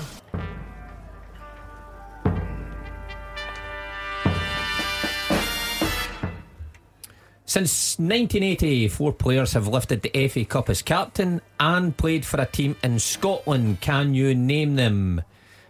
There was first one, Mikel Arteta with Arsenal and Rangers, Roy Keane, Man United and Celtic, Alan Hansen, Liverpool and Partick Thistle, and Kevin Ratcliffe, Everton and Dundee. Who did he play for? Everton and Dundee. Listen, there we go. Now remember that. I think they had to have played in the final. This may be something I should have cleared up earlier on, but nevertheless we got there. Loads of people got it right. Andrew Mulvey, third fastest. Jay McCormick, second fastest.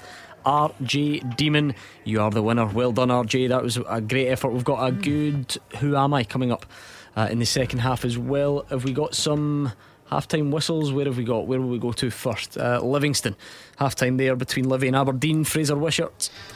Livingston 0, Aberdeen 0. No goals, but it's been a really enjoyable game to watch. Two pretty evenly matched sides, a couple of decent chances at either end, and some really good football being played in the midfield area, particularly by Aberdeen. They've looked dangerous when they've gone on the attack. It's been an open game from the start, play moving end to end. The first real chance in the 15th minute, Julian Serrano, he had the ball in the net, but it was disallowed. He ran in behind the defence, he was just a yard offside. If he delayed his run slightly, he was 1-1 with the goalkeeper, and it was a good finish by Serrano at the near post. 4 minutes later, Johnny Hayes flighted a cross in from the right hand side with his left foot. Conor McLennan with an excellent head. There's no real pace in the ball, so he had to generate it himself. It hit the underside of the bar, bounced out with Stryek just standing still watching it. Johnny Hayes then had a good chance himself. Matty Kennedy did really well on the left hand side, low cut back 14 yards out. Hayes was just about to strike the ball, he seemed to slip and he kicked the ball with his left foot against his right foot, and the ball squirmed wide from just about the penalty spot. Livingston thought they'd scored when Julian Serrano got to the byline, low cross to the front post. Scott Robinson got in ahead of Taylor, he missed his touch though,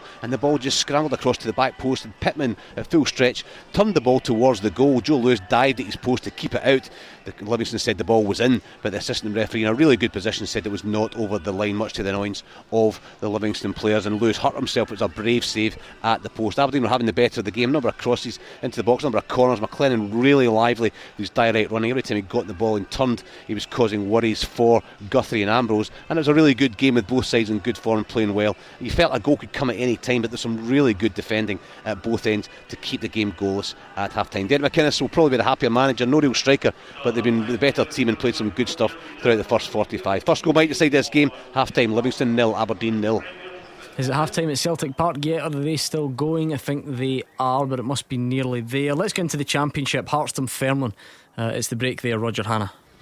And it's Hearts 0, Dunfermline 0, and it is all down to one man, Craig Gordon, at a time when Celtic are shuffling between three goalkeepers. The Scotland international is in outstanding form. 2 saves in the first minute of the game, and then probably the save of the season, certainly the best I've seen Gordon just before the break, keeping Hearts on level terms. An incredible start. Dunfermline had 3 chances inside the opening 60 seconds. First, Michael Smith hacking off the line from Declan McManus, then the first of Gordon's saves as he plunged to his left to tip the rebound round the post. The corner then swung in, up went Ewan Murray, the Dunfermline captain, a header, and again Gordon saving. Hearts took their time to get into the game, and it was really only from set pieces they were posing any threat to the Dunfermline goal. Mihai Popescu up, had a header deflected over in 14 minutes, and 3 minutes later another header, this time from a Stephen Naismith corner, smartly pushed out by the Pars goalkeeper Owen Fawn Williams. Hearts just couldn't make any progress at all in an offensive sense, and Dunfermline threatened again 8 minutes before the break. Ian Wilson making progress down the right hand side, a deep cross beyond the back post, and Paul Watson, the centre half, would come up from the back. He had a header just off target, but the best chance of all, 4 minutes before the break. Fraser Murray on loan from Hibernian made progress down the left hand side, a pinpoint cross just 4-5 yards out, Ryan Dow at the back post, powerful header. It looked as if it was going to break the deadlock, and somehow Gordon got a hand to it and managed to palm it over the bar. He ended up in the back of the net. Hearts though stayed on level terms. Hearts 0, Dunfermline 0. Still playing, no, half time now at Celtic Park. I think let's go there and speak to Jim and Alison. Half time at Celtic Park. Celtic 1, St Mirren 2. Celtic not performing like they did on Wednesday night. Shane Duffy having a nightmare afternoon so far. It was St Mirren who had the best of the early chances. Christian Dennis fires straight at Scott Bain before Jamie McGrath's shot from outside the box was also saved by Scott Bain. At the end, Mohamed Ilianusi headed over from Lee Griffiths' corner before Christian Dennis gave St Mirren the lead in the 18th minute. A great finish, capitalising on some poor Celtic defending. Dennis then had another low shot save before Odsonne Edouard made it 1-1 in the 32nd minute. A lovely left-footed shot after collecting from Callum McGregor, but that was short-lived, and it was Ilkay Durmus that made it 2-1 St Mirren in the 37th minute, firing past Scott Bain after a Shane Duffy had an absolute howler. Then before the break, David Turnbull's shot from the edge of the box was turned away by St Mirren keeper Jack Anick. Half-time, Celtic 1, St Mirren 2. Jim Duffy, I suppose we have to start with Shane Duffy. Well, I think we have to start with St Mirren. First of all, I think we have to give credit to St Mirren because I think they've been absolutely terrific. The Celtic have been poor, but a lot of that is down to the way St Mirren have set up. They've been brave. They've had the 3 against the 2 Celtic. They've pushed on. They've had players supporting. Durmus is playing as a wing back, but he's so often high up the pitch against IR. They've had crosses in. McAllister's been busy. Dennis has kept both centre backs occupied. So I mean, all credit to St Mirren. We have to say that first and foremost. But from Celtic's point of view, they've been really poor in all aspects. Defensively, in midfield haven't been creative enough or dynamic. Up front, they've been starved of service. That one opportunity for Edouard, which is stuck away. But the 2 goals at Celtic have been symptomatic of the defensive performances all season. No pressure on the ball, no aggression, not reading the situation well enough, and basically just not hungry enough to defend. I mean, the second goal we know is down to an error from Shane Duffy. But to me, when McAllister gets the ball to start with, he's got to assess. It's just a little dink. He's going to dink it into that area. Go and commit yourself and deal with it. But he lets it kind of go over his head, and then Durmus gets his body across him. Again, no aggression, and he just kind of almost brushes Duffy aside, smashes it in. And the other thing for me, which, from a coaching perspective, I look at it, every player kind of turned away from Celtic. There's no one kind of rallying the troops, and even to the point of Shane Duffy, you do feel a wee bit sorry for him at times, because people should be saying, come on, get yourself going again, get playing again. But we're watching him up here, Alison, a minute or two after the goal, his head's still down, he's kind of punching his thigh with frustration. He knows he's not playing well, so he needs his teammates to help him a little bit. You go through spells in football, and that's when you need your teammates, and it's almost as if there's a team of individuals there at this moment. There's no real unit. So listen, all credit to St Mirren. They've deserved it. Celtic's defence has been shocking for the 2 goals, but St Mirren have capitalised on that. The sense of fragility there, and they've taken advantage of it. Neil Lennon's got a lot of work to do at half time to rally his troops, and from Jim Goodwin's point of view, he'll just want the same again because his team has been immense. St Mirren with the half-time lead. Here it is: Celtic 1, St Mirren 2. Half-time, Kilmarnock St Johnstone, Andrew McLean. Kilmarnock 2, St Johnstone 0, the half-time score here, and to be perfectly honest, I have absolutely no idea how this is the score, because the away side have had all the territory, they've had all the ball, and on the very rare occasion Kilmarnock have managed to get out their half, they've been clinical with it, because within the first minute St Johnstone nearly took the lead. The ball worked into the box from the left-hand side, Ali McCann getting a shot away, but that was saved by the feet of Danny Rogers. All St Johnstone in the opening 5 minutes, and then Kilmarnock managed to break forward. First time they got out their own half, Chris Burke breaking into the right hand side of the box, fired a low shot across goal, and it landed in the bottom corner for 1-0. More St Johnstone pressure after that. 24 minutes in, they had one cleared off the line. Guy Melamed hooked a shot over his shoulder when it fell to him from a corner. Aaron Tishbola was in the right place to block it, and then Aaron Tishbola made his mark at the other end. Rory McKenzie's cross was turned goalwards by Nicky Kabamba. That was blocked, but Aaron Tishbola was on hand in the 6-yard box to turn that rebound into the back of the net. It's been a strange half so far here, but I'm sure Alex Dyer will be happy. The half-time score at the BPSP Stadium is Kilmarnock 2, St Johnstone 0. And it's half-time between Dundee United and Hibs. Dave Galloway. Half-time at Tannadice, Dundee United 0, Hibs 1. Early chances at both ends for United. Firstly, Butcher let fly from long range and it took a deflection, but Marciano touched it over. Then following a Hibs corner, McGregor headed on, but in a busy goalmouth, the grounded Gogic couldn't force the ball in. The visitors took the lead after 21 minutes from another corner. Siegrist saved McGinn's header, but the ball found its way back to McGregor lurking on the edge of the box, and he fairly smashed it into the net. Play's been flowing from end to end in a pretty evenly matched contest. There was a scare for United when Siegrist dropped the ball under pressure from Doige after Boyle's free kick. It ended up in the net, but the referee had awarded a free kick. Lots of effort and application from both teams, but in all honesty, neither goalie's been overworked. It's not been a bad game though. Dundee United 0, Hibs 1. We'll do a full roundup of the half-time scores next. The team with the biggest support in Glasgow and the West. This is Clyde 1 Super Scoreboard. Half-time in the Scottish Premiership: Livingston 0, Aberdeen 0, Dundee United 0, Hibs 1, Kilmarnock 2, St Johnstone 0, and Celtic 1, St Mirren 2. In the Scottish Championship, Hearts 0, Dunfermline 0, Morton 0, Arbroath 0, Raith Rovers 1, Dundee 1, and Ayr United 2, Alloa Athletic 1. In the English Premier League, just a couple of games to tell you about. Everton 0, Newcastle 2 is finished at half-time. West Brom 0, Fulham 1, Man City 1, Sheffield United 0, and Crystal Palace 0, Wolves 0. Big 45 minutes coming up everywhere, especially Celtic Park in the second half. So next, The team with the biggest support in Glasgow and the West. This is Clyde One Super Scoreboard. Let's go back to Celtic Park ahead of kick-off in the second half. Jim Duffy, it's clearly not been good from Neil Lennon's perspective. Bad enough that he would think about going to his bench? Well, I think that there will be a change, but I think that might be enforced, Gordon. Just right on half-time, near Beaton struggled. They just seemed to clear the ball and a long punt up the pitch and then decked it. No one near him. It wasn't a tackle, so I'm presuming he's either jarred something or pulled a muscle or something. But my guess, I've seen Welsh getting shouted in. That surprises me a little bit, because I think if you ask anybody, Gordon, any Celtic fan, anybody else, who's Celtic's best defender, you would say Christopher Ajer. I don't think there's any disputing that. But he's playing it right back and has been for a few weeks. And that confuses me a little bit. Surely you get your best centre-back in the central position, and then you can fill in whether it's Ralston or whether it's even Beaton if he has to play out there. So for me, I would have moved Ajer back in, but it looks as if Welsh is going to go in for Beaton. I don't know if there'll be any other changes, but I mean, it's more than just changes they need. They need to change the whole mentality, the attitude, the tempo. It's been so flat from Celtic.